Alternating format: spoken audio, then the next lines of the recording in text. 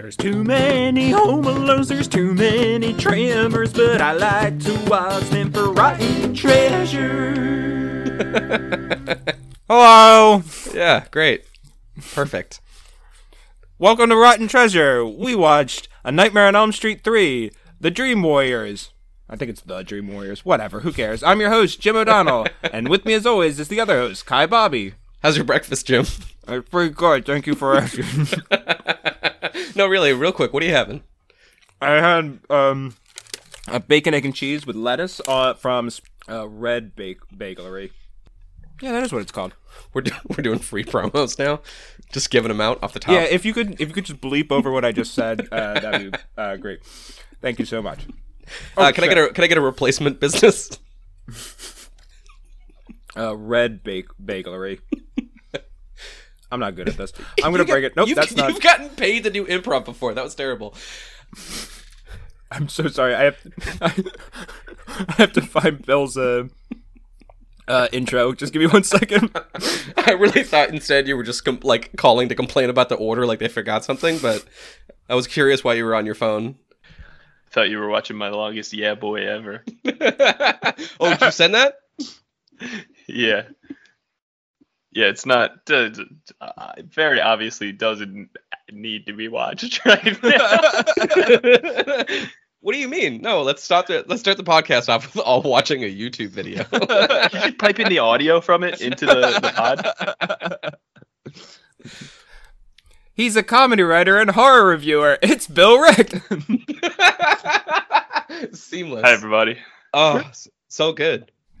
Hi, Bill. How are you? I'll take over hosting, Jim. Don't worry about it. You go ahead and eat your breakfast. Oh, thank you so much. I'm great. I'm not having breakfast on a podcast great, but I'm doing pretty good. No, I mean, it's like that. You know, the lifestyle of a podcaster is just really... Jim's taken it on quite seriously. You know, the late nights... He's just trying to get it in when he can these days. Staying up. Oh yeah, of course. I mean, you know, Mark Maron has to do the same thing. He's constantly starting the podcast with a face full of breakfast food. I'm like, I'm trying to be like Brad Pitt in Ocean's 11, where I'm just so busy all the time that I have to eat breakfast while I'm doing other things. I would know that. That is a good eating role. Tony Soprano, another one where like the guy's always eating. One of my favorite Tony Soprano things too is he eats lunch meat like straight out of the like wax paper, and he like puts it in his mouth like blep. Ugh. Very very dad like thing to very tri-state region dad thing to do. Oh yeah, my dad does it. I cringed for like a my second. Dad does too. And then I just remembered I used to eat, like, cheese dogs out of the fridge cold as a kid, so, like, I can't say shit. Worse. Yeah. Undoubtedly worse. Like, how dare you try to go high on these peons in their lunch meat. With cold cheese dogs? With an additional American cheese slice, like, wrap around it. As like a grab-and-go snack on the way out. Fancy. Yeah. Oh, yeah. I was a really classy New Hampshire kid, let me tell you. Wait. I just want to make sure we're right about this, because I feel like I'm assuming a lot of things. Cheese dog. Is this a hot dog wrapped in cheese? Hot dog... Are you really finding out what a cheese dog is? Right down the middle. Yeah. Like, I know... Yeah. I'm going to be honest. I thought I knew for a second. It is a hot dog with like nasty cheese sludge in the middle that you enjoy. Yeah, they do the cheese for you. You don't have to find it. That's the fall of Western society right there. You don't even got to find your own cheese. They pipe it into the hot dog for you. You're right to point out that it's not good cheese. They're not getting the best cheese and hiding it in hot dogs. No, it's a very much like Domino's cheese situation. Like, don't ask, just accept it. It's what's going in your body. It says cheese, it's cheese, and then don't think about it. Oh, yeah. So that's a cheese dog, Jim. Welcome to the rest of society. Great, thank. I'm not a big hot dog fan, so I haven't explored the different kinds of hot dog. I don't think there's other ones. I'm pretty sure they haven't started putting like PB and J in any of them or anything. I think they stopped at cheese. I'm having a hard time out here in Chicago because I'm typically ready and willing to explore a local cuisine, and so I've wanted to find like my hot dog spot. But all the places out here, you get a hot dog and they put a fucking grocery store on it. It's too much going on. What just so I'm clear, what kind of grocery store? Are we talking like a Cub being dumped on top of this thing? Are we talking like a Trader Joe's? What's happening on these? They dump a Jewel Osco is the spot out here. They dump a whole Jewel Osco out on top of they got stuff. I've never seen it outside of like being on this hot dog. Genovese something? I don't know. What's on a Chicago style hot dog? They got exactly. I'm sitting there eating it and still asking myself that question. What are these materials? Chicago hot dog. Where did this turnip come from? What is this doing here? Oh, not even God. like a little bit, like a full turnip. Yeah. Snips. I see one with a pickle. It looks like a Chicago style hot dog is just a hot dog with a bunch of shit on it. Yeah, that's exactly right. I thought that they must take specific pride in the meat of the actual dog. No, it's all the accoutrement that make it a Chicago hot dog. And to me, I don't need all that extra because here's the thing: a hot dog is a grab and go. I don't want to be in fear of wearing all of these hot dog accessories. Yeah. Well, you should try it without the bun and cold out of the fridge with an American cheese wrap. That's the way to enjoy it. I highly recommend. The two ends of the hot dog spectrum, really. Yeah, if I may, from the Wikipedia, the complete assembly of a Chicago hot dog is said to be dragged through the garden due to too many toppings. Yeah, giardiniera peppers. You got it. I've been here like a calendar year, and I can't even pronounce the peppers that they put on a hot dog. I'm trying to look it up to see what it could be, because this just says sport peppers, which is also a word I haven't heard. Yeah. Well, what are they out on the cricket green? These peppers. No, I like that. That's cute.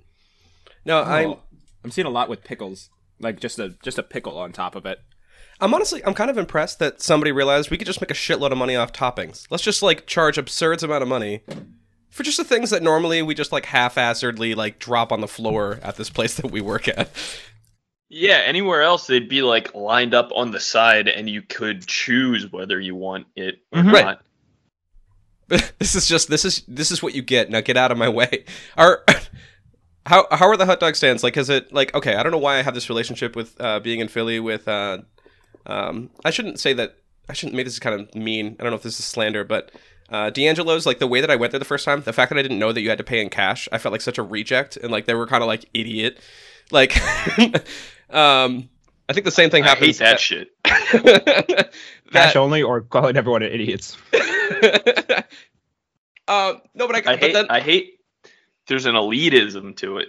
Oh yeah, to a lot of Philly cuisine. There's a you're not this. You're not from here. Go. You can't enjoy. You couldn't possibly enjoy this cheese steak. Well, I don't. What I hate more is that like the second time I came back and someone fucked up in front of me, I was like, "Yeah, idiot, get in line." Like the rest of like I didn't say it out loud, but like I was like, "Yeah." You fell. I fell for it. I fell to into that level. And I'm just wondering, what's the environment like on these your average chili hot dog stand? What's going on? Real welcoming. There's nobody. Chicago's different. I constantly think that I'm gonna get like mugged because of how friendly everybody is. I'm like, they want something off of me. Yep. And that turns out not to be the case. They're just friendly, especially businesses. There's like one famous hot dog place that's like the mean hot dog place, and that's where they just treat you like you're in Philly. That's the gimmick. Oh, is that the place they had Triumph the insult comic dog go to? That's exactly right. Yeah. Mm-hmm. Yeah, I've seen that place. I just don't want to be insulted, so I don't go there. But it's nice living outside of Philadelphia, getting to choose when you can and cannot get like a culinary experience where you're being made to feel bad about yourself. Just went to a restaurant the other day where I was like indecisive about what I wanted to drink. I was like, hang on, go to me last. And then when it got to me, the guy was like, are you fucking ready or what? And I was like, hang on a second. Well, were you or no?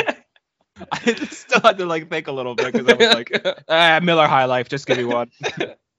I think as a food server, I actually respect that person a lot, actually. It depends on how many people there are. Like, if you go around, there's like 10 people, you should be able to look at that 10th, like that last person and be like, fuck off, get out. Leave your friends. No, it's not nice. Absolutely. Yeah. We had to tip that person very well because both I was indecisive and also one of the people we were with, who was actually was a guest on the podcast, knocked a coffee out of their hands. Totally by accident. But like, why would Nick Kronberger do that? Yeah, we'll pretend it's Nick. Yeah, Nick was just talking with his hands, as Nick does, and went to like do an Inception thing, and then smacked a coffee out of their hand because they snuck up behind him. Oh, wow. That's why you don't do Inception things. Yeah. All right, 10 minutes in, 14 minutes in, sorry, and we have the quote of the episode so far. Great, awesome. Quote to beat. So far, I'll top it. We always call out a quote, and it never ends up being that quote because Kai will inevitably pull something that's just like 10 times funnier because it's way out of context. Like the fact that Here's the thing. that Frank Farrell said he was a horse expert. Yeah, he said that Did he so really? randomly. Yeah, I'm a horse expert. No, he didn't say it randomly. It's appropriate in context. You know what? He's got a son, and now I have to believe him. He's a dad, and if he says he's a horse expert, I'm taking him at face value. If I'm a parent, But you know what? I'm not. Yeah, sorry, go ahead. I'm not looking that gift horse in the face or in the mouth. Never mind. Mouths are on faces, so yeah. I think the phrase still works if you say that. Well, the long face. That's the horse thing. A horse walks into a bar and the bartender says, "Hey, why the long face?" I'm unfamiliar with this joke. No. Why does the horse? Why does that horse have a long face? Because Are they okay? Genetics. That's sad. Horses just look that way, Kai. Poor horse. Jim, are you okay? I'm sorry. I just really like that we both together were like, no, don't laugh at Bill's joke. Don't do it. It's not my joke, dude. If I made that joke, you think I'd be living in this tiny apartment? I would have sold that one for all it's worth. I'd have why the long face T-shirts, billboards, everything.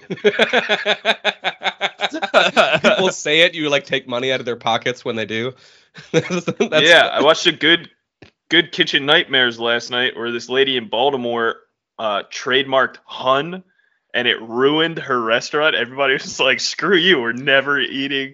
And she sent like cease and desist letters to people saying "hun," which I guess if you live in Baltimore, you can't not say. It's like impossible or something. Where's this? Anywho, Baltimore. Got you. I've yet to go. Yeah, no reason. Well, we just lost all of our Baltimore listeners. Have fun at your aquarium, Baltimore listeners. Have fun at your Inner Harbor. I've been to Baltimore a couple of times. I've been to the harbor, I've been to the aquarium, and I've been to Orioles Stadium, whatever that one's called. That's really all they got going on in Baltimore, and also being the set of The Wire. That has something going for itself. Here's why I don't like Baltimore. I got tricked. I got tricked into performing sketch comedy in Baltimore, and they were like, "Yeah, it's a whole festival. Come on down here." And then we got there, and it was on top. It wasn't even at the bar. It was on top of a bar. It was like the second floor of a bar. Mm-hmm. Okay. Called like something with a Z. There was nobody there. And then we just spent the entire set really leaning into and making fun of people from Baltimore. Like specific people, or like the people that like in the audience? No, just like their general. Did you write sketches in advance making fun of Baltimore, or were you like, let's just kill the set and just fuck with Baltimore? Jimmy, a little bit of both. Okay. All right, fair. Oh God, we had a show once on the second floor of a bar. It is a thing to invite other people to come do comedy on the second floor of a bar. It should be in the request when you tell people you want them to do the show. Hey, it's at a bar. It's the 4th level of the bar, but it's still in a bar. There's no drink minimum, but there is a flight of stairs. To be fair, what's it? The Raven Lounge? That's on the second floor, right? Yes. And that's a big stand-up spot in Philadelphia, right? Am I wrong about that? I have no idea. No, it definitely is. I can definitely say that I cut my chops there. I have lots of memories of getting so drunk that I fell asleep, and somebody had to be like, "Hey, 2 more people, and then you then have to do stand-up comedy." And then I drive home. Oh, jeez. Well, like a champ. I mean, is this like stand-up training wheels? Is this like the important things you have to do? Yeah, you got to learn how to like convince yourself that you drank long enough ago that you can operate a motor vehicle. Right. And you need to be able to it's easy to do stand-up, but to do stand-up at 2:30 in the morning after the Flyers lost, that's rough. That's how you learn how to be good at it. Yeah. I saw stand up at midnight on St. Patty's, and I thought that was the worst it could get, but yours sounds bad. Yeah. Yeah, just go to the Raven Lounge any Thursday. It's not bad. It's like there's beauty in the diamonds that are formed in that coal mine, kind of, if that makes sense, like that, under that pressure. But there's a lot of you're gonna get heckled pretty good if you go often enough. I don't know how I would do. I don't do well heckled. Go ahead, Joe.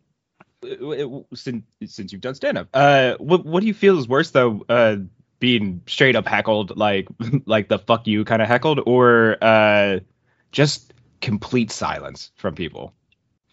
Oh, I'd rather conversation. Like even if I'm getting heckled, at least I know that I've connected with somebody enough that they're like,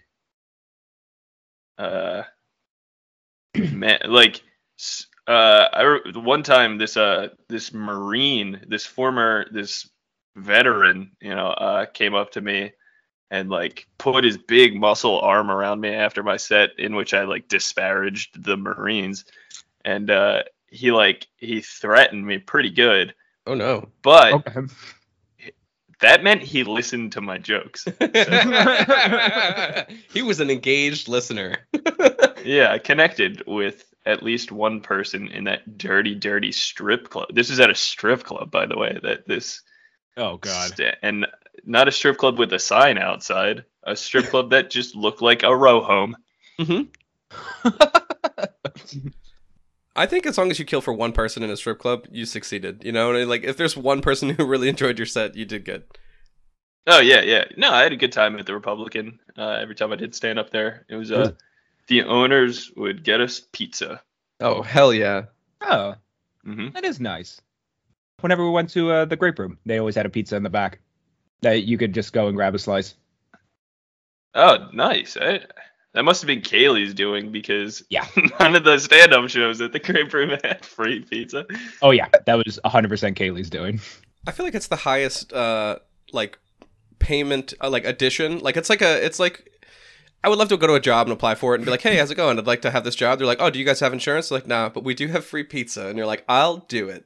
Like, it works for me as a comedian. I'm like, yeah, I'll do your gig. Yeah, you free Jobs pizza? be, yeah. Sold. Yeah, I mean, it's more than I've, improv usually gets paid. Yeah. Yeah. That's true. One time I left Black Sabbath's final tour. I left a couple songs early so I could go do an improv set. Oh, wow.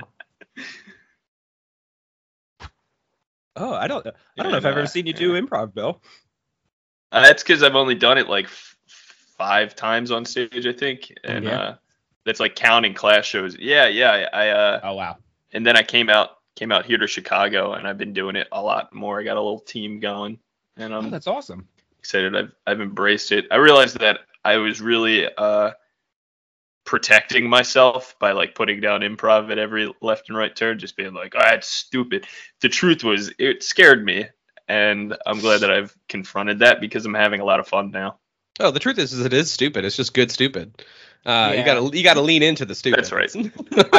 I would consider it the lowest form of comedy, but because it's that, I'm listening. Follow me here. I'm listening. But because it's that, it really hits you like to your core, and it's the thing that makes me laugh the most because it's very almost animalistic Exactly.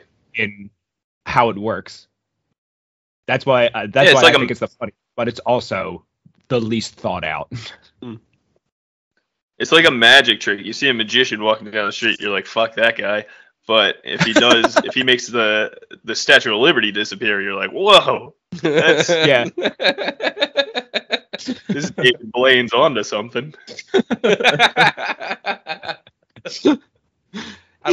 don't think you can pull that off. He would like pull it out of someone's body or something. I don't know. I don't know. He does grosser stuff, That's doesn't the he? thing he did. He definitely David. Was it David Blaine or David? I'm sorry, David No, it's Copperfield. David made the Copperfield. Statue of- David Copperpop. Yeah. Copperpot. David Copperfield, he did the Statue of Liberty, and he also did the one where he went through the Great Wall of China. He did like a series of going to big monuments and doing a magic trick with them. Speaking of magic, can I do that with magic? I can do it with magic. Where's this going, Kai? No, hear me out. Like wizards and like magical elements. Okay. You can see how this ties in, right? At all to the movie. Bill, what's your relationship with the Nightmare on Elm Street franchise as a whole? Thank you. It's long and storied, I'd say.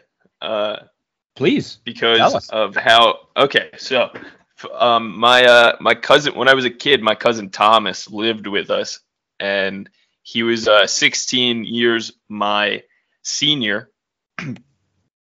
So obviously much more worldly than I was at 6 or 7. And one day we were walking through Sears, which was a department store. Oh, I'm familiar. Sears. I just don't know if they got any Searses these days. Anyhow, we're Oh. walking through Sears. Yeah, where's the opportunity to get lost and only see like washers and dryers for like endless aisles and be terrified? Yeah, I meant. But also be sure that your parents were going to come find you because that place is a cavern of retail. I'll just hide in this dryer until they find me. What could ever go wrong? Anyhow, walking through Sears with my cousin Thomas at maybe 6 or 7. I'm maybe 6 or 7 years old, and he explained to me the premise of A Nightmare on Elm Street, and it ruined me for a decade. I had terrible sleep problems after that. I had at least like 4 or 5 times a week I would be like up in the middle of the night, have to go downstairs, get a parent or wake them up in the middle because of how, without ever having seen any of these movies, the concept of Freddy Krueger really frightened me. Yeah. Pretty severely. because it's a super scary concept. I think even as an adult, Mhm. it holds up as like, yeah, that's very obviously scary. And at 6 or 7, I didn't understand. So had like a solid 10 years of trying to avoid any sleepover that might have evolved into the viewing of one of these movies or anything like that. And then finally, when I was in high school, I became like obsessed with conquering it, I guess. Mhm. And then that was really watching Nightmare on Elm Street made me into like the horror fanatic that I am today. You're giving me hope. I watched Scream through the reflection of a microwave as a child, and if like this is my first, like, even just doing these movies is like challenging for me as a 34-year-old adult. Yeah, you hit the fact that it just the concept itself. That's the scariest part about the whole franchise. Like, scarier than the movies is just the concept in and of itself. Yeah. Yeah. Get out of my dreams. Yeah, because I had a very similar thing too, which I think I've talked about it on in the past 2 episodes. But in like around 5th grade, someone described it to me because they had an older brother who liked the movies, so they got it described to them. So I had secondhand description, the whole franchise, and I was like, oh, that sounds like the scariest thing I've ever heard. I don't want to ever watch that. And then sometime in high school, I was like, I think today's the day. Today's the day I'm going to do this. And then I was like, oh, this isn't scary. This is just like, it's just fun. It's. I think I also at the time thought it was kind of stupid, because 80s horror is inherently kind of stupid, despite the fact I love watching them. And then sometime when I was like 21, I watched all the rest of them, and I was like, these are fun. These are a lot of fun. I could watch these again. Especially this one. I was actually going to say, so how many of them have you seen out of all of these movies? I've seen them all. Okay, you've seen every single one. Cool. This is my first time doing all of these. Am I going to be where I stand now? Am I going to get more disappointed or am I going to be happier? Well, it depends on how you go into each one. If you go into it thinking like that you're going to be terrified, I don't think you're going to Cool. have those expectations met. If you go into it being like excited to see some big effects, you're gonna love it. You'll be blown away if you let yourself be blown away by the special effects in the rest of this franchise. Cool. You might find that really pleasing. And if you go in for a laugh, you're definitely gonna come away satisfied, because this is the one. Nightmare on Elm Street 3 is when everything kind of finally aligns and they figure it out. Yep. That although Freddy's the antagonist, people love it when he's front and center, cracking wise. As you could tell from the Kai, the one that's in your background right now, welcome to prime time, bitch. That's Yeah, the yeah. first line of the series that everyone was like, that's hilarious. Let's do that for the Yeah. rest of the series. It wasn't until I watched this movie that I actually had more, like, I got more appreciation for them playing off of it in Rick and Morty, like, because they have an episode Oh, about Scary Terry. the Yeah. Scary Terry, yeah, and it wasn't until I saw this yesterday that I was like, okay, cool, they're really pulling a shitload from specifically Nightmare on Elm Street 3, because they turned the knob on, let's see what else can we get this fucking guy to say. But I did geek out and looked into it. That primetime line is actually improvised. That wasn't in the script. Oh, That was interesting. And you can one that he just came up with on the spot. I love Robert Englund. Like, I'm a huge Robert Englund fan. I've read his autobiography that he wrote and then re-released a few years ago. And this one, Dream Warriors, is where it didn't just crystallize for the audience. I think it connected with the audience because it all lined up for him. The first one, he felt super alienated. He had all these pretty actors and actresses around him, and he was this like kind of separate guy that wasn't really allowed to partake in like the fun of filmmaking, like being on a set and stuff, because he's isolated when he's getting the makeup done. And then it also took the longest amount of time that first time.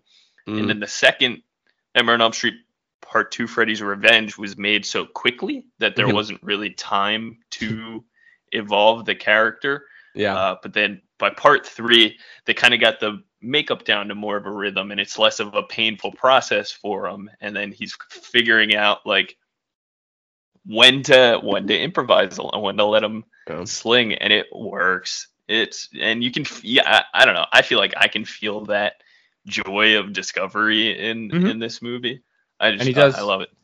He does have a little bit of a comedy background, because there was that show he was on like right before this, and I wish I could remember it off the top of my head. Where he played the alien. He was on a sci-fi show called V that was on ABC, and which I always feel like I've underestimated how big of a deal V. It turns out in like when it was on was like a super big deal, because I only remember it as the remake series that came to ABC maybe a decade ago, but the original V was like a huge deal.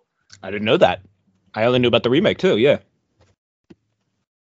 And he had like a big theater background, and had then made this little like cottage industry career for himself as like the second banana kind of in a lot of movies and TV shows, because he's like, he doesn't have like a leading man demeanor. I don't think he's kind of got like you're right, and he's got like a comedy face. Yeah, he's the guy look. He's the cut to guy. Let's see what this guy's fucking doing. And he's he brings it. Like you can see, like, I don't know. Like I bet this guy could not talk to me and just clown around in the room I'm in for like an hour, and I'd lose my shit laughing. Like I feel like he could probably pull that shit off really well. Yeah, I don't know. I definitely get comedy vibes from him. I mean, I kind of have to take him for a laugh during this entire movie. He's no longer scary that much. Maybe I'm wrong. You can fight me on this, but I'm as little afraid of him as I have been at this point. He's not. I can definitely say he's at his scariest in 1 and 2, and then again in New Nightmare. I think that there's some pretty effective scares in a New Nightmare. Yeah, I'd say so. Especially, I'm sorry, Kai. I was just gonna say, once you see him at a pool party, you're kind of just like, all right, I'm not afraid of this guy anymore. This guy hangs. Yeah, I feel really conflicted about that second movie, because that pool scene, just that one scene, kind of deflates the rest of the franchise, because it's the one time that he breaks his own rules. Yeah, and but you can't throw the whole movie away, because it's such a fun and important movie. Like, I don't know if either of you got the chance to see the Scream Queen documentary that came out. No, we got to watch it. We will. We have to. Bob talked about it a lot. Yeah. Yep. Super. It was super worthwhile, and taught me a lot about how it was seen by contemporary audiences, which is super disappointing to learn that, especially the main actor then had like a really tough time just going through trying to get other jobs and trying to exist in life. Yep. So it's cool to rewatch. That second part probably hurt more than the no career, was just the hard part existing as a human being. Yeah. Fuck. Yeah. I am very intrigued to watch this, because it sounds like it got real. Yeah. But the third one's fun. Yeah, this is, like you said, third one is when they really establish the rules. We know what he can do, and we know what's going on in every scene. Because as we had been saying with the second one, it's very ambiguous what's going on. And in the first one, they purposely were like, well, we didn't want you to know whether or not it was a dream in every scene. And that kind of throws off the rhythm of that movie a little bit, because you're never quite sure what's going on. But the third one, they're like, no, you'll know when you're in a dream, you know when you're in real life, and you know that he can kill in dreams, and we all know the rules.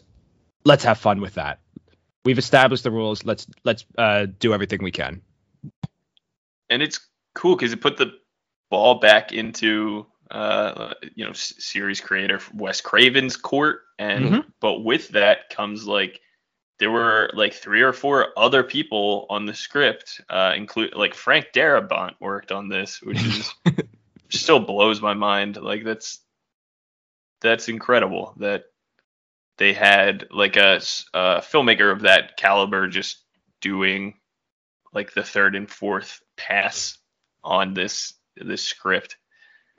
This one has a lot of like star power in it because it's got Patricia Arquette. It's got it's got debut feature actually.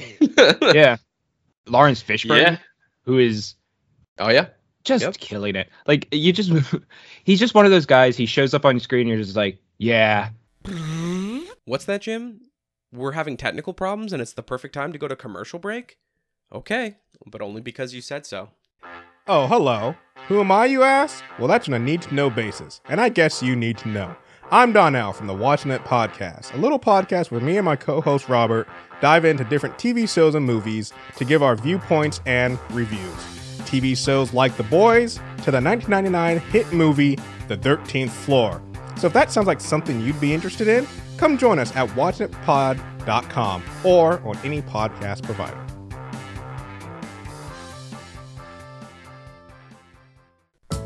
Hey everyone, it's the other host here with some great news. We have ourselves our first Captain's Log Patreon tier member.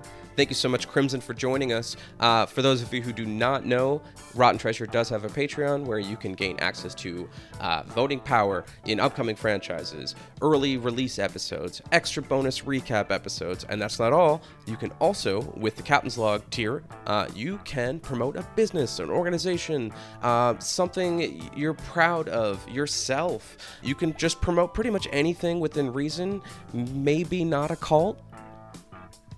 We'll start with no cults, please.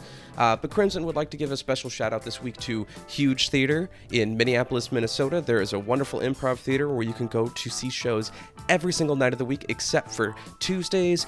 Folks, you can get into a show at 8 o'clock, get your laugh on, get home by 9:30, and go to bed like a responsible adult. Crimson and I did it. We had a blast. We think it was great. If you don't think so, don't come crying back to us. You're wrong. Let's get back to the show. Thanks, Crimson. Like Patricia Arquette's great too, and everyone else is kind of is doing a pretty good job, but he's just like head and shoulders above everyone else. Mm-hmm. Yeah, give him the parts. I Yeah. agree with it. He just shows up in a thing, and you're like, I want to watch this guy. Like, this guy was in Apocalypse Now. I want to see him do everything. I think the other person that kept me captivated was what is the name of the actor? She played Amanda Kruger. She played the Oh, I'll look that up. because Yeah, I I don't know her recognize name. recognize her for something else, and it's driving me nuts. Nan Martin. Is Nan? Mm-hmm. Nan. Her first name is what I called my grandma.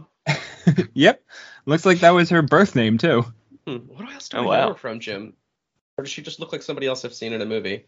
Did you watch Dr. Detroit? No. I don't know. Shallow Hal.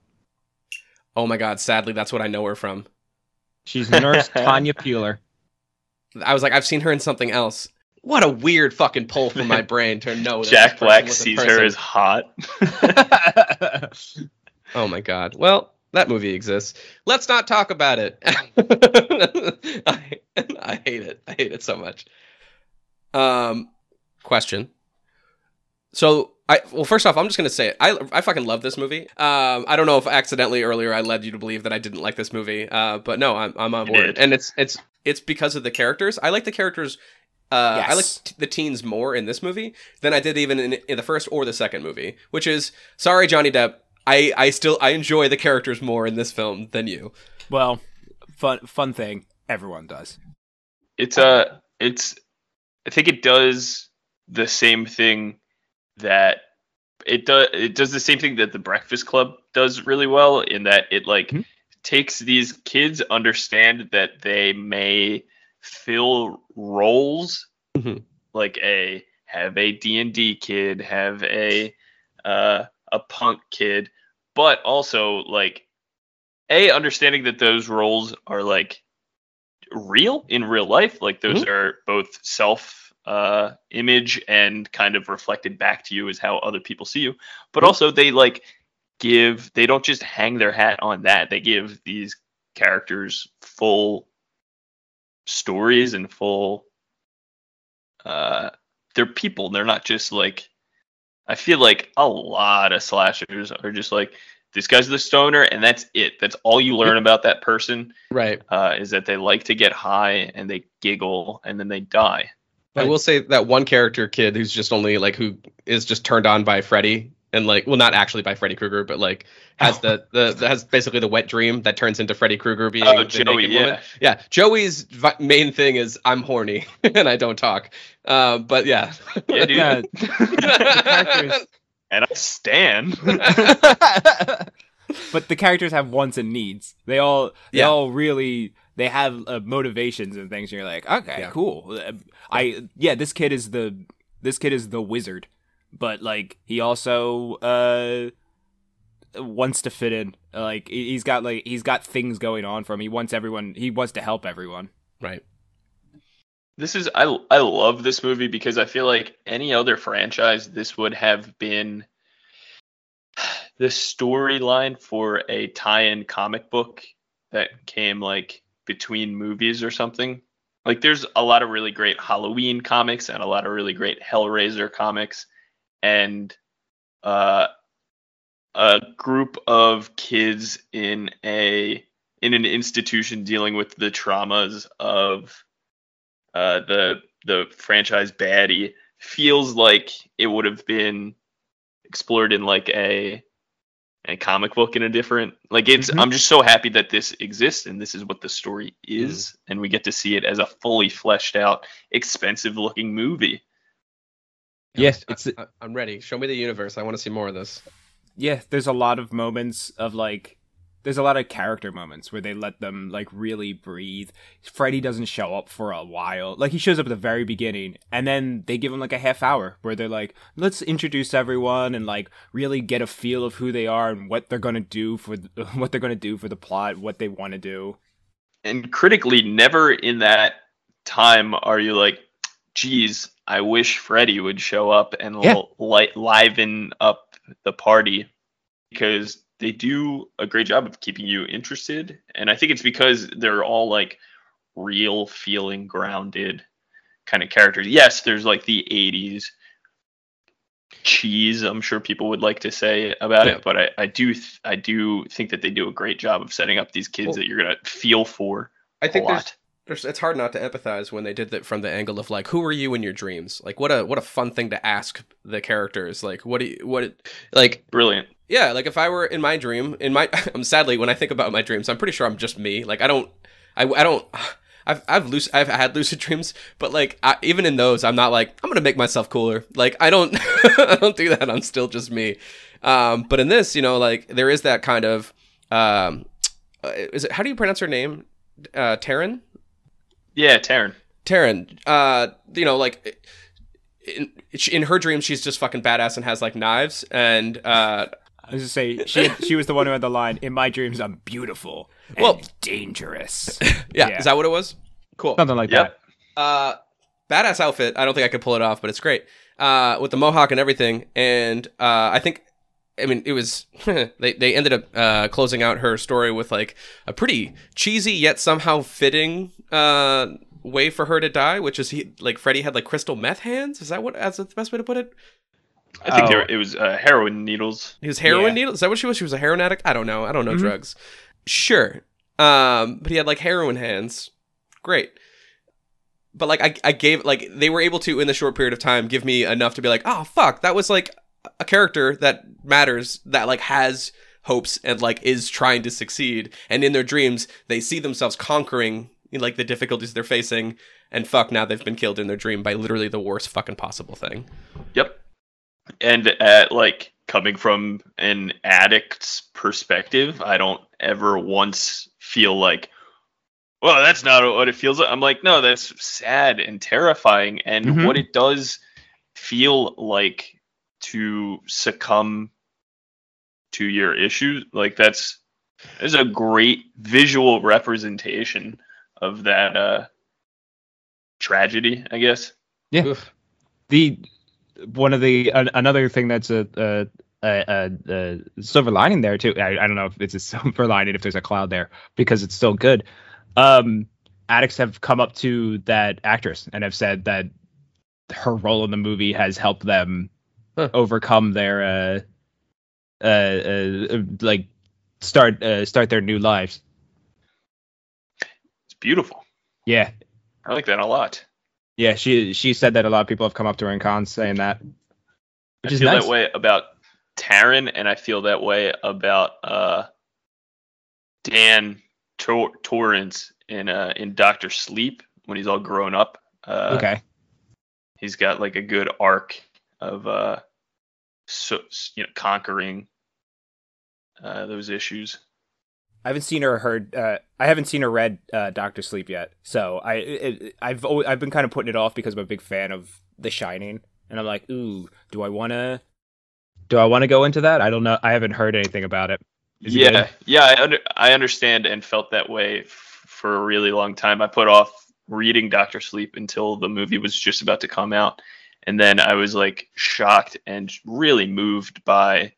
I also had the just the coincidence of it was one of the first books that I started reading after I had to like stop drinking, and that's his arc too. He's in his issues the same way his dad was, and then throughout it was just cool to have like I'm trying to get sober, and here's like a sober hero. I think I needed that a lot when I read it, but I think that it also has value outside of that. If you are somebody who is still able to drink, you will still enjoy Dr. Sleep.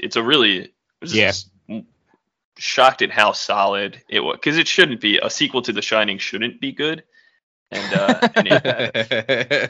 it was. And then the movie was excellent too.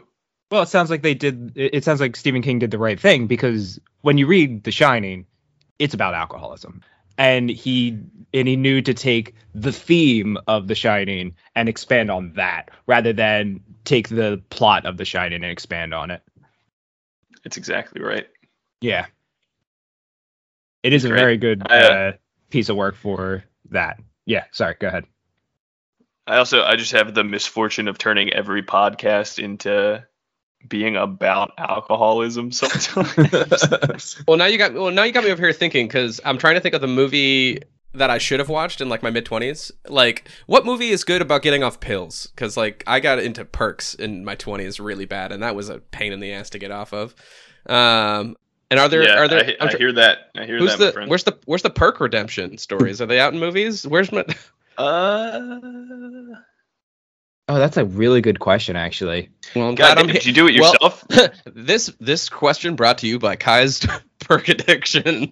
Yeah. Were you able to do it alone? So I got off them because one of my friends crashed and burned in a very, very, very sad way.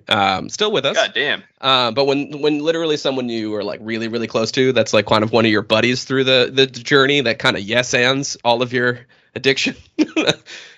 When they crash and burn, that was enough for me to be like, I'm gonna go lock myself in my room for a while and everybody leave me alone. Well done. I don't know hardly anybody that can do that by hiding in a room, shaking it out and being angrier than I've ever been as a person. I hated everything and everyone. But what I hated more was the concept of letting myself. Sorry, I should have to. Well, I don't know. We'll decide if I keep the story. It's literally is just allowing myself to like get to the clearly the painful position that I could see this person that I cared about being in. So I got a front row tickets to being like, all right, cool. I'm only like 1 month behind you, so let's just let's not let myself get to where we're at. Even worse. God bless. Jesus Christ. Yeah. You did a Train Spotting. That's how he gets clean, is he just locks himself into a room. Oh, I don't know what that is. Oh, fantastic movie. Train Spotting? Yeah, it's about heroin addiction.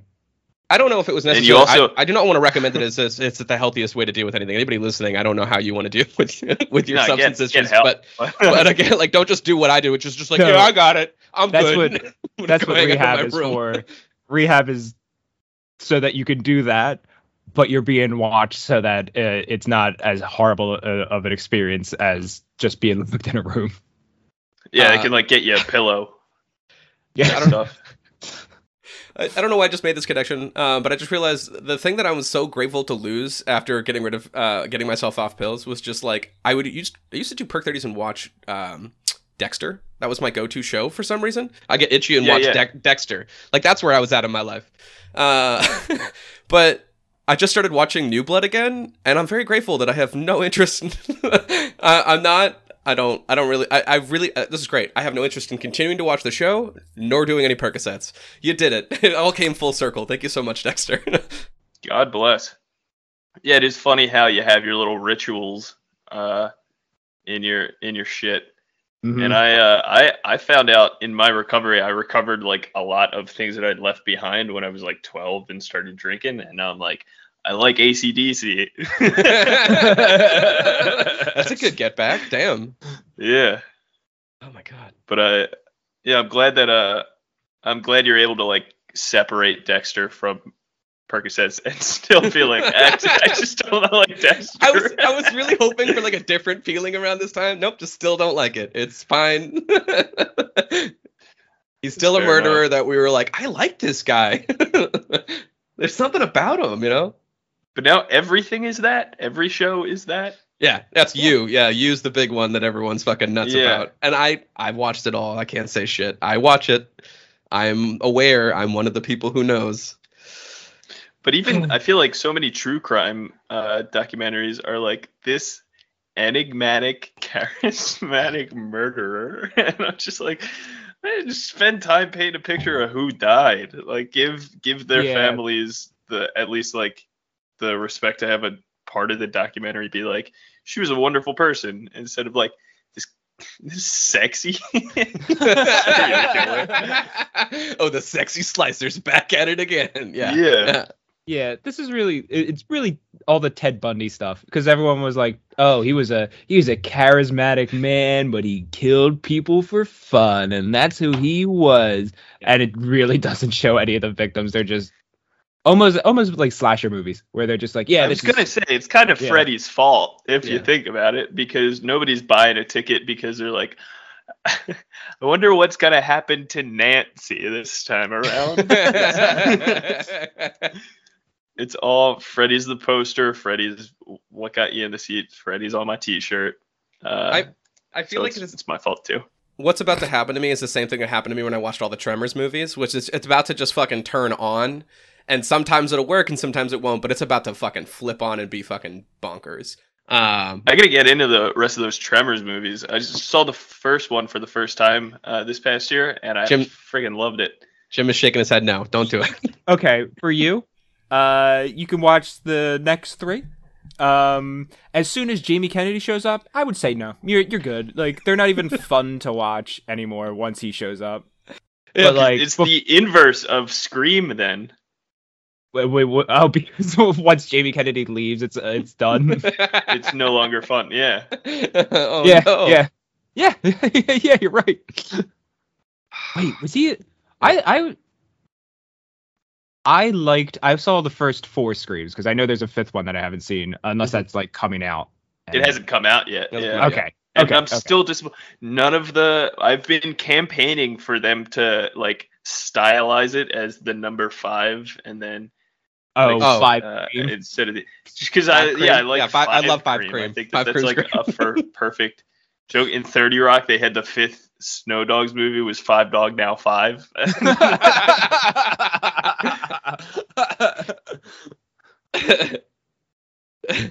That's great.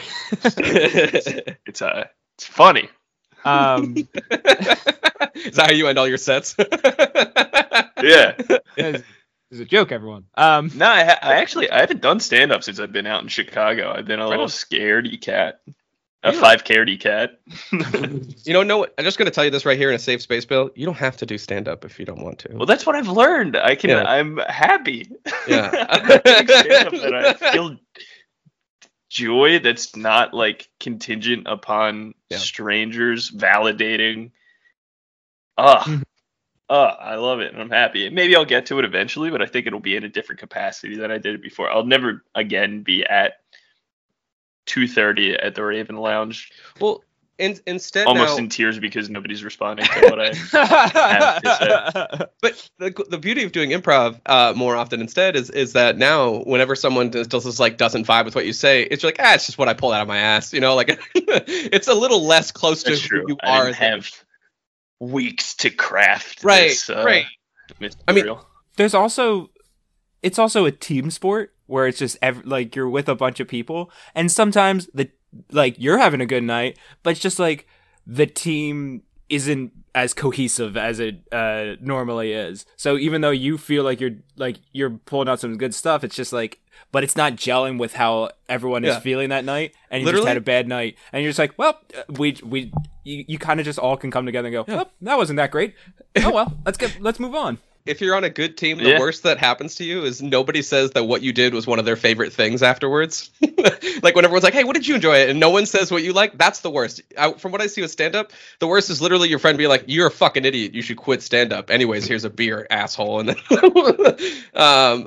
I've done very minimal hangout. Oh, I'm getting all of my information from watching, what is it? Crashing. Crashing with Pete Holmes. For what I understand. That's the show that finally pushed me off of the Pete Holmes train. Oh, Yeah.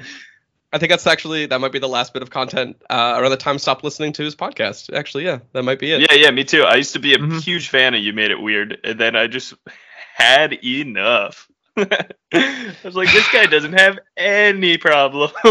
No, but hear him out. Hold on. He's a dad, and he's been a dad for a long time, even before he wasn't. Like, his bit is that he's that guy. He's the equivalent of khakis, and that's his favorite thing, is that I'm khakis, but a person.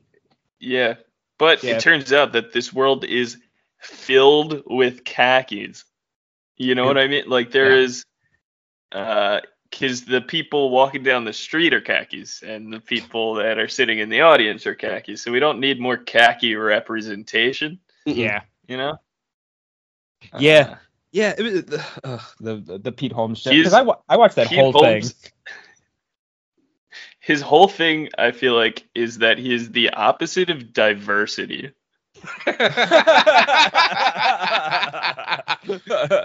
Okay. I like that. Yeah, he's friendly. He's not using slurs. Right. But he's he's nearly see-through. Yeah, no, very much so. Just how white he's not even just racially. That man is culturally white. One of his biggest hits was about him wearing Lululemon. So yeah. His biggest hits. Well, by that I mean when I God, okay. So I used to listen to his show regularly, and I would listen to his a lot of stand up for a while on Spotify, and I remember that being one of his like Spotify ones on the top was that one. He did that like a bit on Lululemon. About Lululemon, yeah. I'm getting away from myself.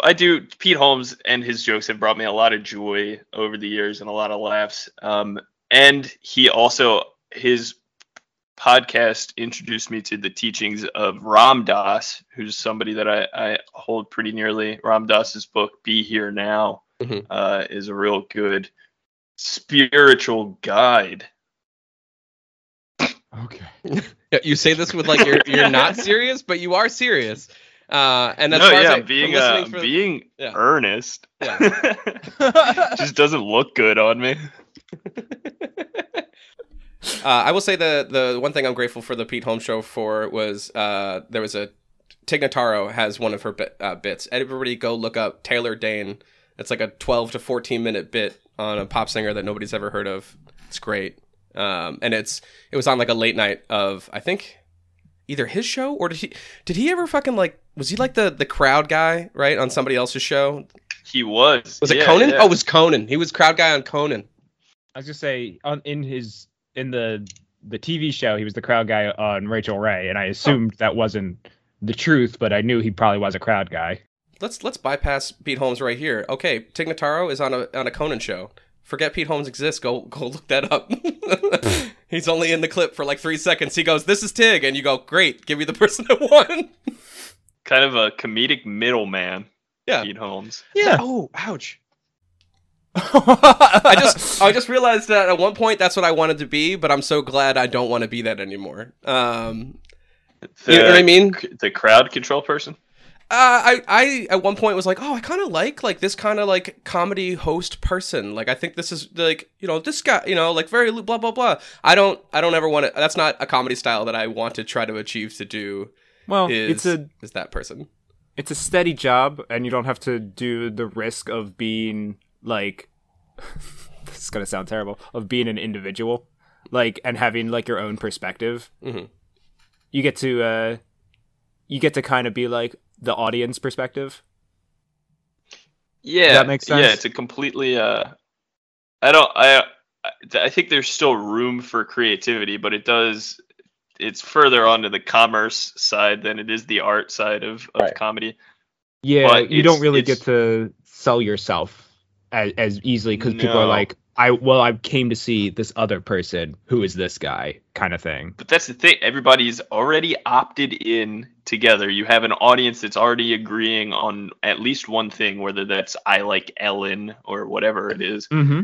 So you can whip them into a easy fervor, just being like, "Who here likes Ellen? Here's a T-shirt." Yeah. It's. I mean, definitely not knocking people who are those people. It's a very it's a good job to have. I feel like I'd get burnt Fucking out doing hard it. too. Though something like Yeah. Oh depends yeah. on how long people stood in line. I don't know. Ugh. Also, I'll say it. I still like Ellen. The TV show or the person? Like, do you guys know each other? No, I don't need to like the person. I can like her TV show, and I think that's fine. I've never depended on Ellen being nice to me, so I can still I just wanna- enjoy. I don't know. I love Dory. I can't help it. Look, Okay, hold on. Pull I up will your say- underneath. Okay, everyone. Right now, Bill is showing us underneath the Nightmare on Elm Street T-shirt is a Dory T-shirt as well. I didn't realize you were It such a says Finding Dory. Dory bowl. Did you buy that at the Jersey It's Shore? the merch. No. I I'll have you know, I paid $45 for this T-shirt at the Disney store on Michigan Avenue here in Chicago. True fan. I mean, Ellen's stuff, Ellie's Ellen's early stuff is really good. Like, her early stand-up is excellent. She's an excellent stand-up comedian. She was great when she hosted the what was it called? Ellen's Journey Through Energy in Epcot. Yeah, Sure. I love that ride. Yeah. She's great at that. Oh, she got a Ellen good gig. is. Does she had to be there herself, or was it something she was on a video for? She did once. She had to be there herself once, and then they filmed it, and then Okay. there's like an animatronic at some points. Mhm. It's Nice. fun. It's multimedia. Bill Nye's there. Oh wow. I've been stuck on that ride a couple of times. Yeah, where it just like stops in the middle of the ride, and it's like, this is what dinosaurs are. Yeah, it This does is break what down pretty dinosaurs frequently are. near the dinosaurs. Yeah, I've been stuck in that particular part. I remember being a child. I was probably like second grade or third grade, and stuck on that part of the ride and being like, can we leave? And my mom was like, no, we're trapped. We can't go anywhere. Being second grade in Epcot is tough. What do you mean? Epcot has until very recently always favored education over thrill, and I think that yeah. a second grader in particular is in a Disney park being like, thrill me. I didn't give a They're shit not- about that. Yeah, I was around They're that not time. I there went. to learn about fossil fuels. I want to say I went in like second grade, and then I went again at like 17 years old. And even as a 17-year-old, I was like, yeah, fuck Epcot. I'm like, cool, like I guess. Yeah, I had a bad day in Epcot. We went on the ride that had just opened up when I went the first time was it was either Soarin'? no that came later. It was either the spaceship one or the car one. Both of them Mission were Space there. or Test Track. Yep. Missions. One of them had just opened up, but they both were there, and I was like, "This is awesome. Both of these are cool." And then we went around and looked at all the countries, and I got bored as hell, and I hated it. Yep. Yeah. That's you're not like wrong. Yeah. I had chocolate mousse, and I was like, okay, I get it. Can we leave now? I also got to play Kingdom Hearts for the first time because they had a like a PlayStation 2 there, and I went, "Mom, I want to buy a PlayStation 2 when we get home," and I bought the most used PlayStation 2 ever for like $90. Hell yeah. Used all my birthday money. Every time I think of Kingdom Hearts nowadays, I think of Michael Savitsky. Yeah. Yeah, get him Big Mike. Give him a shout out on there. It's okay. Because the first time I had ever seen Mike was Mike did a thing at the Black Friday Comedy Marathon at like 3:00 in the morning, and just explained the entire franchise, and it was I still think of it as just like a brilliant piece of content. It was really, really fun. If I'm not mistaken, the big part about that is he did it in 5 minutes, I think. Yep. Right? Yep. Yeah. It was everything in 5 minutes. During the bits portion of the Black Friday Comedy Marathon. I also saw that. That was also the first time I saw Mike. And I remember thinking, like, when we got him on the team, I remember being like, "Oh, that's the Kingdom Hearts guy. He's really funny. He's amazing. He must have been doing this for years." Found out he had been doing it for like 6 months at the point that he did that, and I was like, "Oh, damn, he's really good for him." It endeared me to him immediately. Yeah, Mike is an amazing comedian, and like right out the gate, he was really funny too. I sadly didn't get to go to this, but what I love is that I know at 3 a.m. he still gave 120%. And it clearly paid off. I mean, 2 people here are familiar with this content. Like, if you can make people remember the content you made at 3 a.m., you're a good performer. You did it. Well, yeah. That was the first Black Friday I had gone to. And I remember all the bits I saw that night. They were all so funny and just wild. And there's so many comedians who were Philly comedians that are, like I now recognize because of that show. Oh, that's wonderful. Yeah. That's the best that could be, the Black Friday Comedy Marathon. Yeah. It just brings you closer to people. Yeah. From my understanding, that was like that one that we had gone to, that was 2018's. That was like one of the last really good ones, because 2019 was. What happened in 2019, Jim? A lot of people had left at that point. A lot of people had gone to Chicago. So we were down to like half the comedians. And a lot of people were just not excited to be there. And they didn't even fill out all the bits. Like, normally it's like, from my understanding, Black Friday was like, they had to turn down bits left and right because they just had so many of them, because there was just so many really funny people. And then for 2019, they couldn't fill it out. There was like a spot at like 4 a.m. where they didn't have any bits go on. See, this is why I should have been there. I would have done my Breaking Bad in the reverse skit I really want to do, where it's about where he wakes up on money.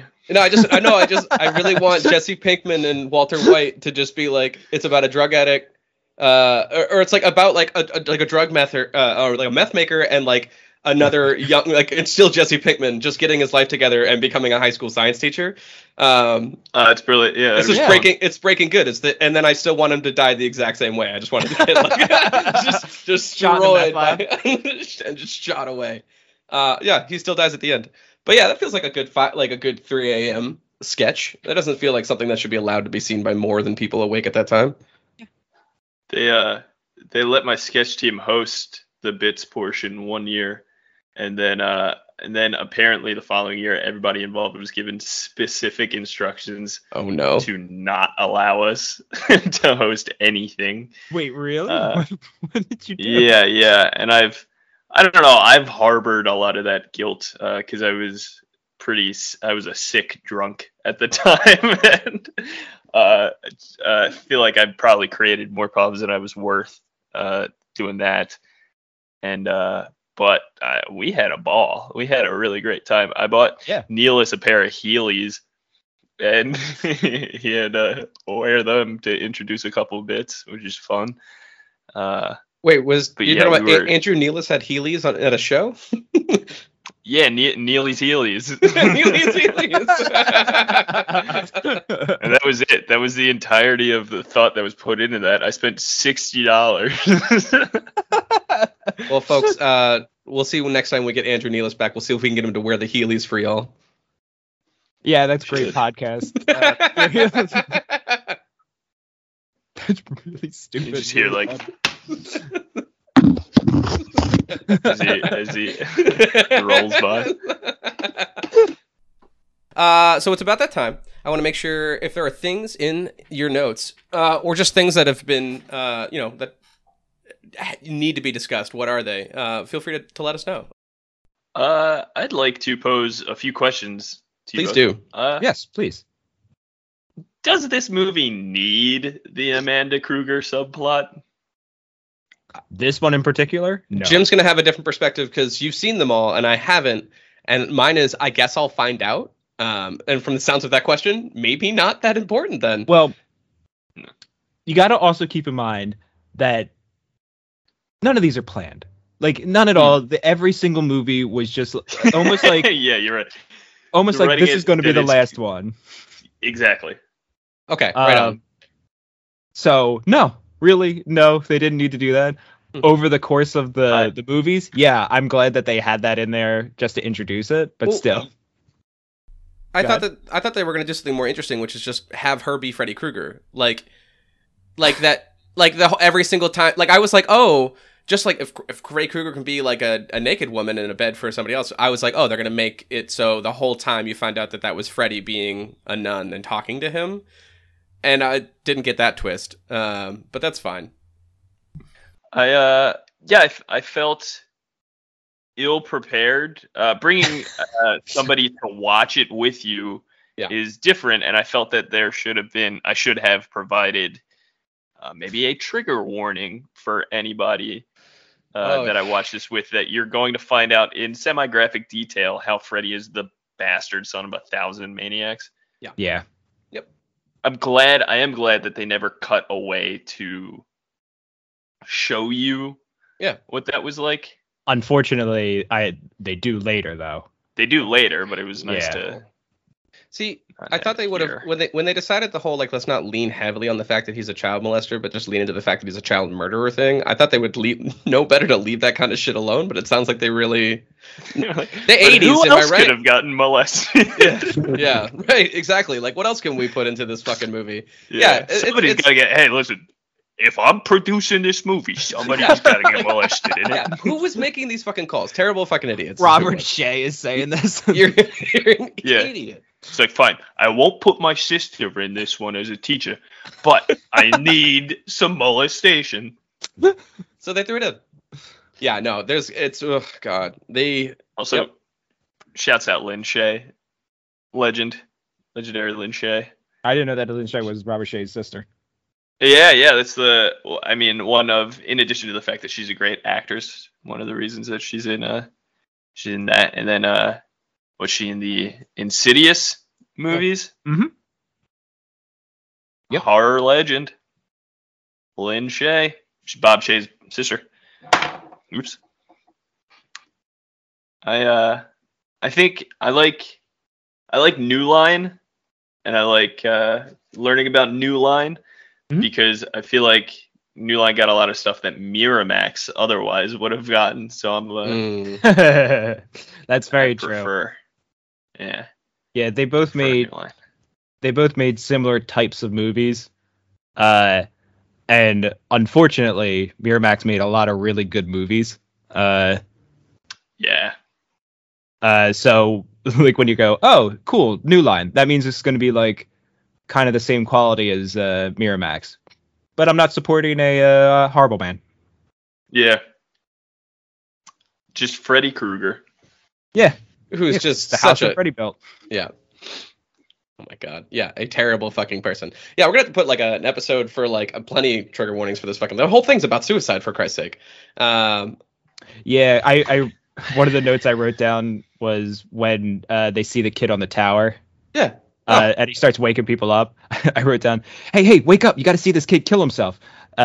Because that's like it had that feeling of it. But I know I know it was for them to be like, oh, we got to save him because we know it's Freddy. Right. But I find this movie to be super powerful that way. I like that it dealt with teens in crises, and what I liked even more was that it externalized those issues and turned it into a boogeyman that we can point at. Because I think that that's what's missing in a lot of problems that teenagers have, is just like on Elm Street, none of the parents believe that there's a real threat. Yep. And I think that it's super important that kids get the chance to like see something, be like, I relate to how they're feeling, and I don't know, maybe it might give some kid like the chance to articulate what they're going through a little bit.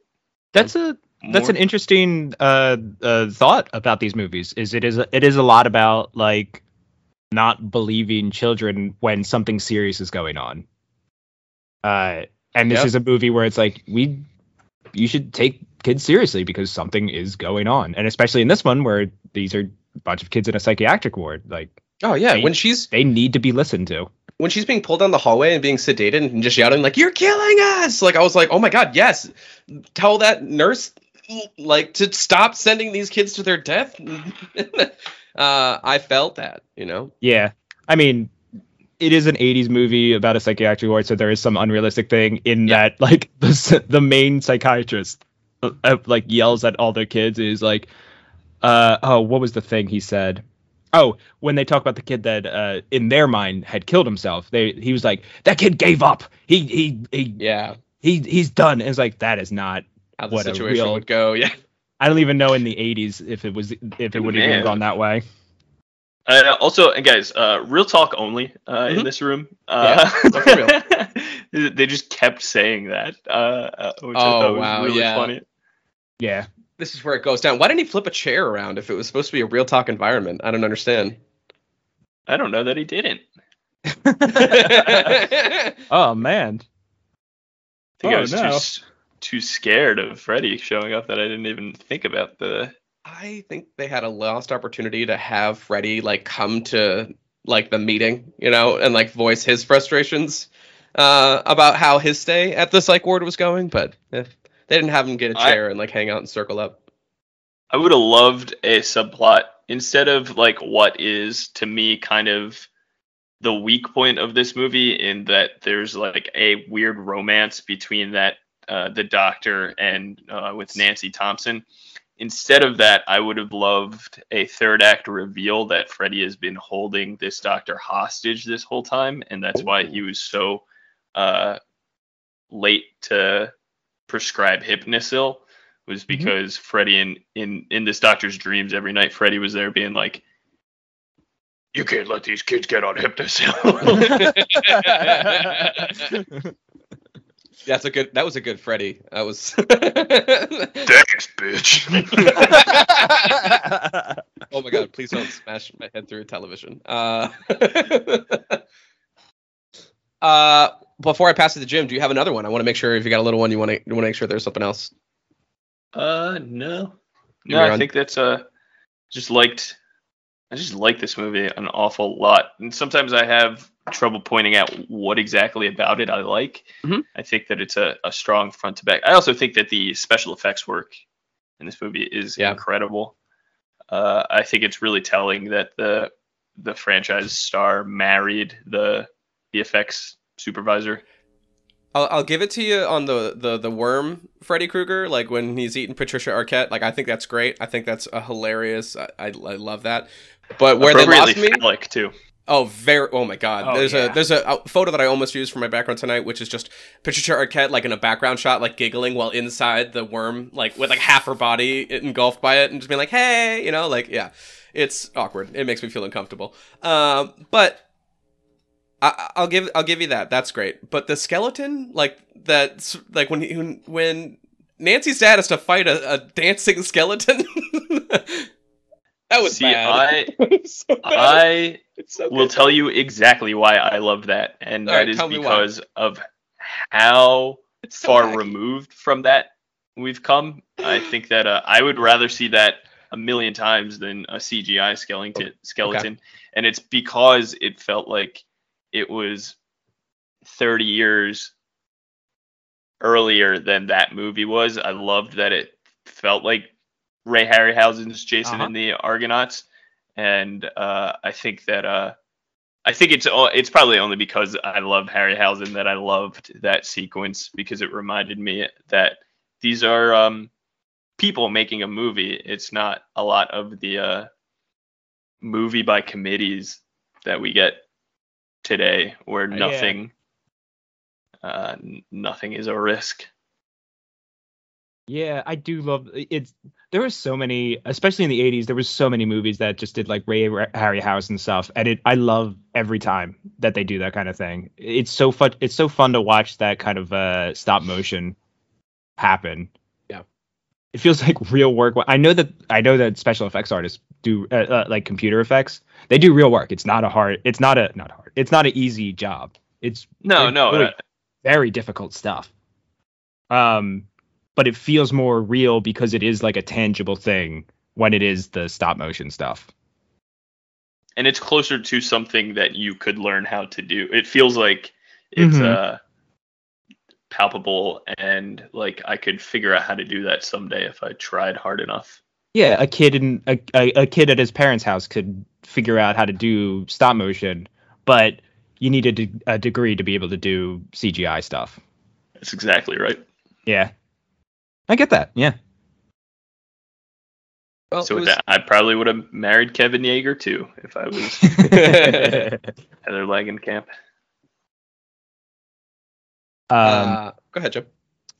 I had two notes. One was I thought it was funny when they took the psychiatrist's license. He gave it to the priest. It was like, here, take my license. I'll come back. I thought it was funny if he had come back and was like, he went back to the car. He's like, oh, fuck. And he turns to the drunk Mr. Thompson. He's like, you got to drive. They just took my license. It's illegal for me to drive. That blew me away too. I couldn't believe that, how willing to let that drunk man drive. Yeah. Yeah. And then the other one I had was at the very beginning of the movie, they're showing all the names, and I go, oh, it's Zsa Zsa Gabor. And Rachel turns to me, and she's sitting right next to me right now. She turns to me and goes, oh, is this Zsa Zsa Gabor? And then she showed me a picture of Jabba the Hutt. That's very funny. I was like, no, it's Ava Gabor's sister. And she's like, oh, okay. That's not as exciting. Point of clarification. I did look it up, and Heather Langenkamp was married to David Leroy Anderson, was the name of the special effects person. Not Kevin Yeager. We'll take what you just said, and we'll paste it over before, and then we'll take this part out and just make it seem like you were always right. And we're going to do the thing that we always say. Whenever I listen to these, Jim, and I'm editing them, I never do any of the things we say we're going to do. So with that in mind, no, we're not. I'm going to be honest. And then maybe we will. At this point, it's getting all mixed up. I don't know. No, the thing about me, I'm not afraid to be wrong. Cool. At this point, I better not be, because I have over a year of me having hard opinions on movies that people do give a shit about. So I'm learning to not be afraid about being wrong. Something we do have to talk about, because we were going to touch on it before the podcast started, was Jim and I bonding about how we feel like we've both grown out of being film school bro, you're wrong, I'm right about taste. No, hit me with it, because I'll cut out 10 minutes of me talking. Go ahead. I think it was kind of kind of like a mushroomsy sort of development wherein I found like a lot of beauty in just getting out of my own way and thinking that my taste was superior to, or that anybody could even have that hierarchy. And it's opened me up to enjoying so many things that I never would have let myself enjoy before.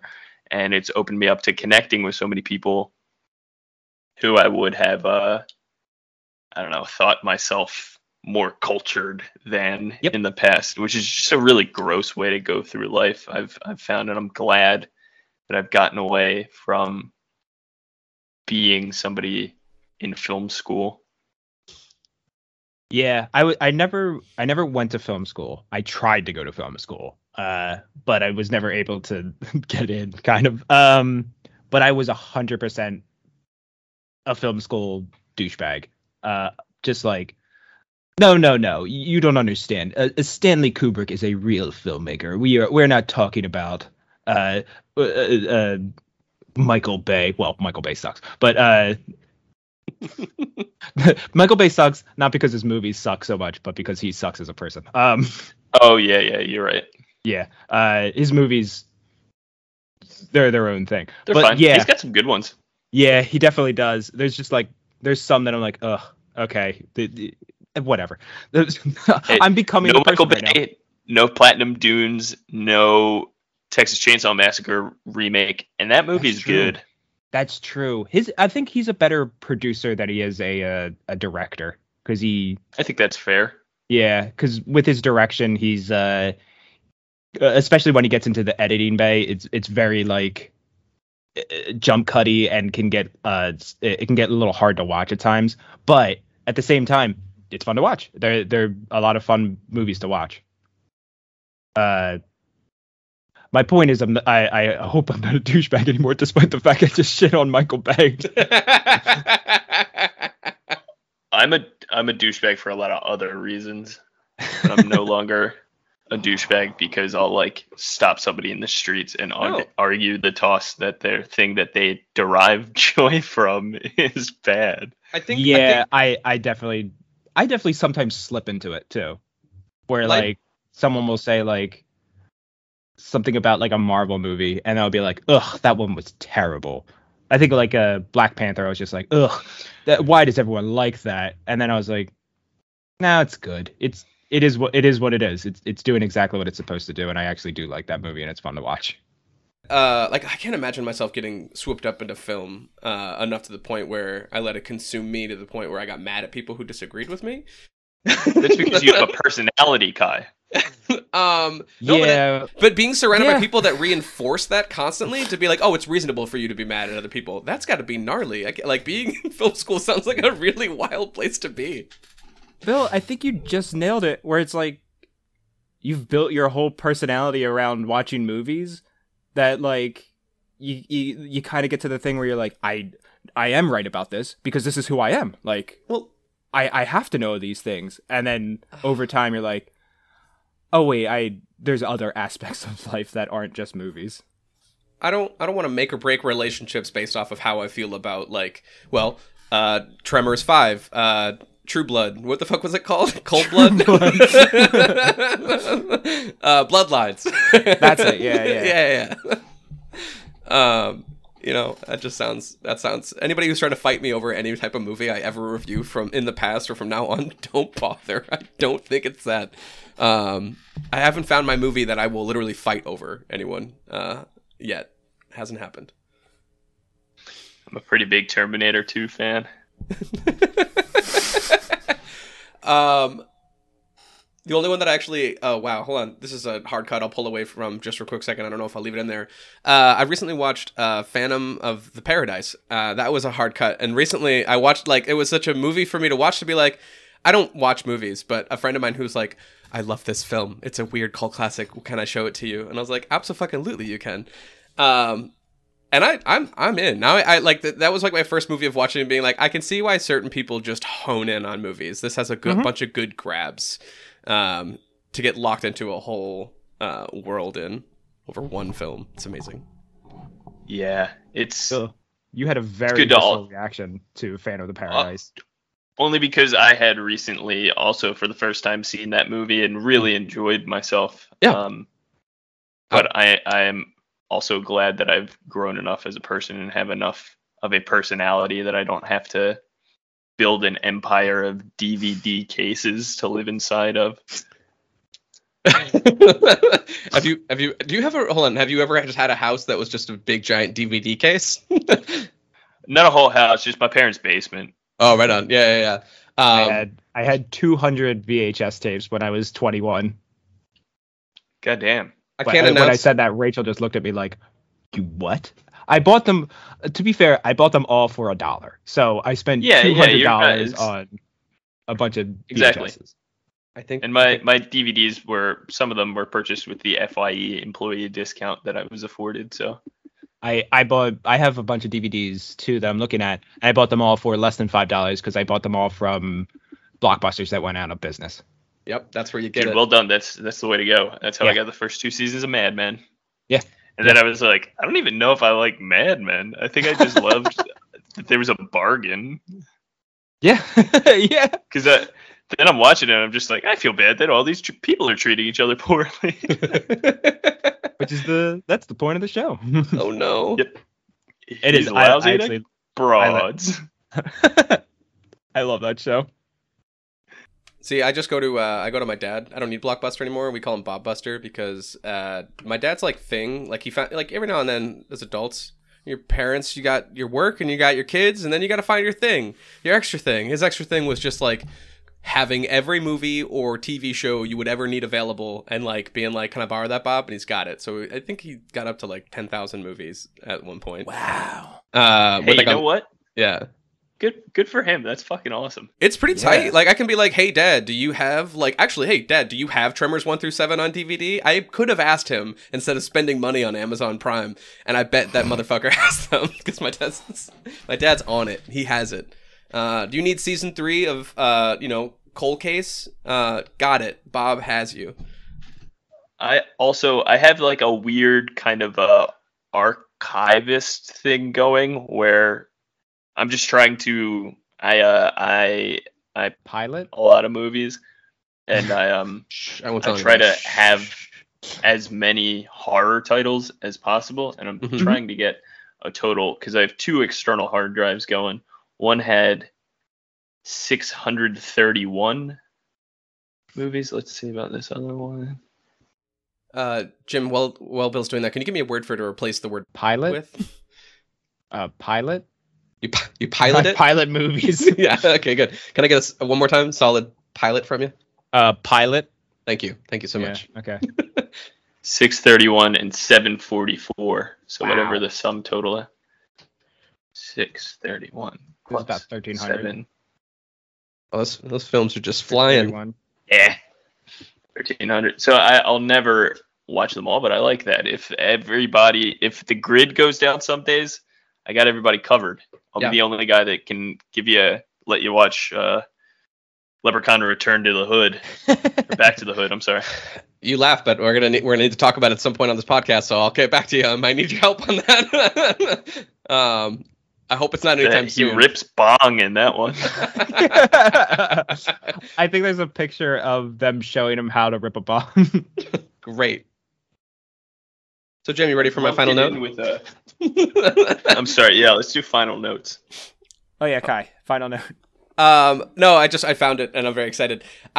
So I don't have a thing about the movie. I have a thing about my own notes. I wrote to myself, never follow children into a building. And then I must have done voice to speech, whatever, into my phone. Cause it says, or any dark spam. I think it's probably like some sort of dark building or like any dark room. It's probably dark room. Why do we follow children dark spam too? No, it can, if the spam is nasty, don't bring that shit into anyone's house. And children are at risk for phishing schemes. Avoid their dark spam. So if you see any children with any type of spam whatsoever, just be cautious. But no, that it's from that initial scene with that they had, which I really liked, with like the kids jumping rope and the little bloody tricycle kid. Oh yeah, it was early on, but I think that was honestly one of my favorite bits in the whole entire movie. But yeah, no, fuck that. I don't understand why that's like the thing. I don't watch a lot of horror, but that's like seems to be like a pretty good rule to learn early. Is like some creepy kids like, come in this building. Don't.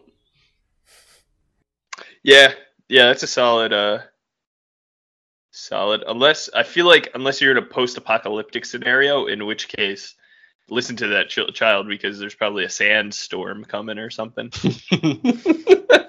Or they're also if they're a small child surviving by themselves, yeah, chances are they've probably got a good idea of what's safe around here. I'm gonna listen to this 8-year-old who seems to know what the fuck's right. Also, you've brought to my attention the nursery rhyme is kind of baloney. Yeah. 1, 2, Freddy's coming for you. 3, Freddy's coming 4, for you. Great, that's a good warning. 3, 4, better lock your door. That's not going to serve you at all. This is a dream demon that's gonna get into your locked or unlocked. 5, 6, grab your crucifix. That's not established until this third movie. Nope. That has any bearing on 7, 8. Better stay up late. Yeah, that's good advice. Yeah. Okay, sure. And 9, 10, never sleep again. Not good advice, but no, the last two are really relatively useful or useless. Sorry. Whoa, wait. Sorry, we're talking about within the realm of this movie, in which case, then they are good advice to do. Not do those. Never sleep again. Yeah, I guess. Should be 9, 10 patent hypnosil. A great rhyme, you know. Classic rhyme. I really like at the very end when they really nail the rhyme. Sometimes rappers will do that so that you really listen to that last one. They'll break the rhyme scheme. Or they'll do like my favorite thing, which is I've been listening to Flight of the Conchords lately, and out of nowhere, because I never listened to them when they were a thing. I'm late. I'm like 30 years late. But there's this stupid part where it's like, I call my friends to go into town, but they're all too busy to go into town. But then I go into town when they're all in town. Sorry, go ahead. I'm a big fan of when rappers will rhyme the same words, which my favorite line from any song ever is an Old Dirty Bastard line, which is, I don't have no problem with you fucking me, but I have a little problem with you not fucking me. It's like, why did someone let that happen in a song? That man's a covert genius. Yeah. Bill, I want to thank you for coming on. I appreciate you. I also my pleasure. Thank you. Because here's the thing: had this podcast not been today, I would have just been muttering to myself about Nightmare on Elm Street Part 3, just like pacing back and forth, talking to myself. So it's been a joy just to talk to the two of you. It's been a really great time. Even if this wasn't one of my favorite movies, I still really would have enjoyed getting to check in, chit and chat. Well, I'm now going to make a new Patreon tier where you can pay, if you could record the mutterings for, you're going to watch the rest of these movies, obviously. If you could just mutter to yourself after watching each one for like 30 minutes, we'll upload whatever that is to the Patreon tiers. We'll get you. You can have all the proceeds. You can put it up on if you guys want content for your Patreon, I will do you could do like a listen along thing where I'll say like, and I'm pressing play now, and then you can just upload it from my iPhone to the ears of babes. Oh, why are there not more of that? We should offer watch-alongs. That's really nice. Yeah, that's a new thing. Thank you. You just invented something for the Rotten Treasure fans, and that's very kind of you. We'll all do one for a movie sometime. It'll be great. It will be like a Mystery Science Theater 3000. Kai, please. What were we gonna say? Please let us do that. Oh no, it's fine. Yeah, absolutely. Yeah. Well, it's on record, just like all the other things we've promised to do. From like I think we're supposed to do. Oh, what is the show you're always going on about that we kind of forgot about? Taskmaster. Remember that Taskmaster episode we were going to do on like season 7? Never did that. I love Taskmaster. Yeah. Taskmaster's awesome. So folks, if you're listening, if you're not a Patreon subscriber, just literally get at us for all these bonus episodes we said that they should exist on some sort of social media, and then give us a reason to make them. What were we gonna say? You can get some solid Bill Rick content by subscribing to their Patreon too. I think you get at this point. I'm pretty sure. Am I wrong that you can get Jack McDermott's address and credit card numbers on our Patreon as well? On our Patreon, yeah. Yeah, Scott Campbell gave those up.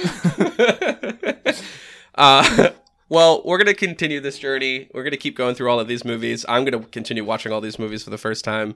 I did a terrible job, and I didn't prepare. I bet the next movie has the word dream in it. I know it's Nightmare on Elm Street 4. You are right, though. Dream Master. Dream Master. We're Dream Master now. So do come back. We're going to be with Elena. That's where you insert whoever we're going to be with, because we totally have it figured out about who's coming back next week. Do you want to go ask? I'm just kidding.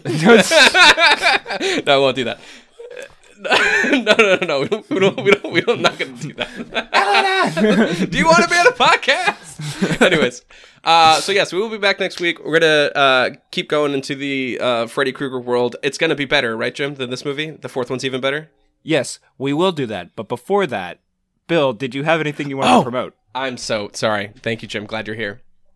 Oh, yeah, we're just nearing a distribution deal for this movie Sleepwalk Kill that I acted in. My friend Justin Miller directed it. Tiny little horror movie put together in Yardley, Pennsylvania. We're now hitting the bricks on Twitter and all over the internet, seeing what kind of stuff we can drum up. Right now, the contract that we have right now, it's going to be on Tubi. So we'll see how that works. Tubi, I don't know if you guys know this, actually kind of solid. Like, I dismissed it for a long time. It's a Tubi. There's a Tubi button. My smart TV has a Tubi button. That's how they're doing. They're doing okay. Yeah, and you might get to see a movie that I was in if you hit that button sometime soon. So that's I would say I'd call them like our sister podcast. Wait. Are you talking about Watching It? Watching It, yeah. They have a running joke about being available on Tubi because you can find a bunch of free movies on there because it's a really solid platform. Hell yeah, Tubi. Get it together. And they might be sending royalty checks my way, so I certainly can't badmouth them. I also see Ellen Boskoff is on there too, is in the movie. Yeah. Shouts out Ellen Boskoff. She and I got we're pretty close friends, I'd say, after that progress. And she just called me up and had me help her record lines for like an audition or something that she was putting together. Mm-hmm. She's Ellen's a babe, and Sam Russell was involved. Daryl Charles was in a scene.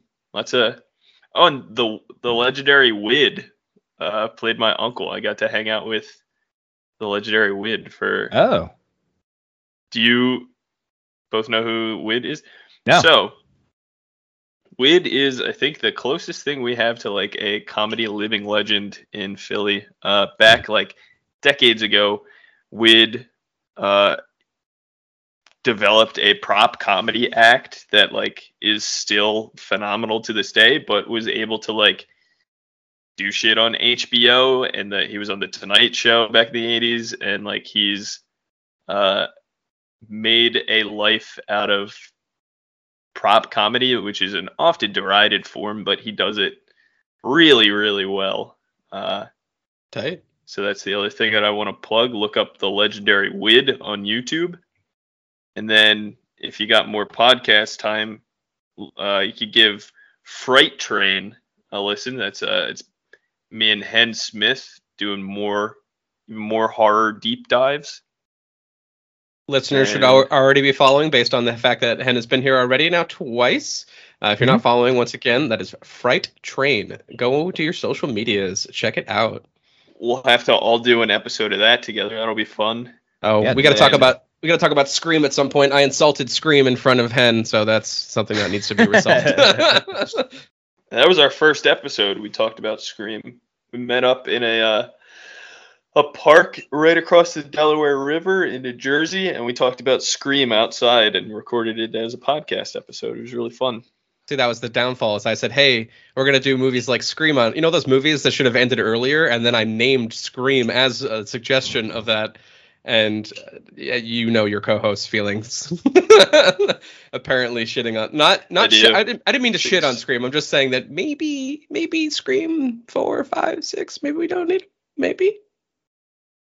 I'll find out. I've only seen like 1 and 2, let's see. Yeah. I'll find out. The other thing that I wanted to plug, if you ever get a chance Please. and want to read horror stuff, you can duhd.com. I got a lot of writing about different horror movies there. Oh, yeah.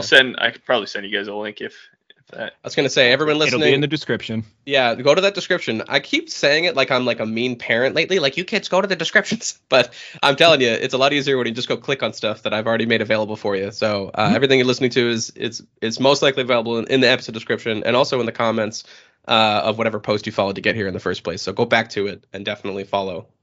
Do the things. Go on your phone more. That's what I'm trying to say. Be on it more.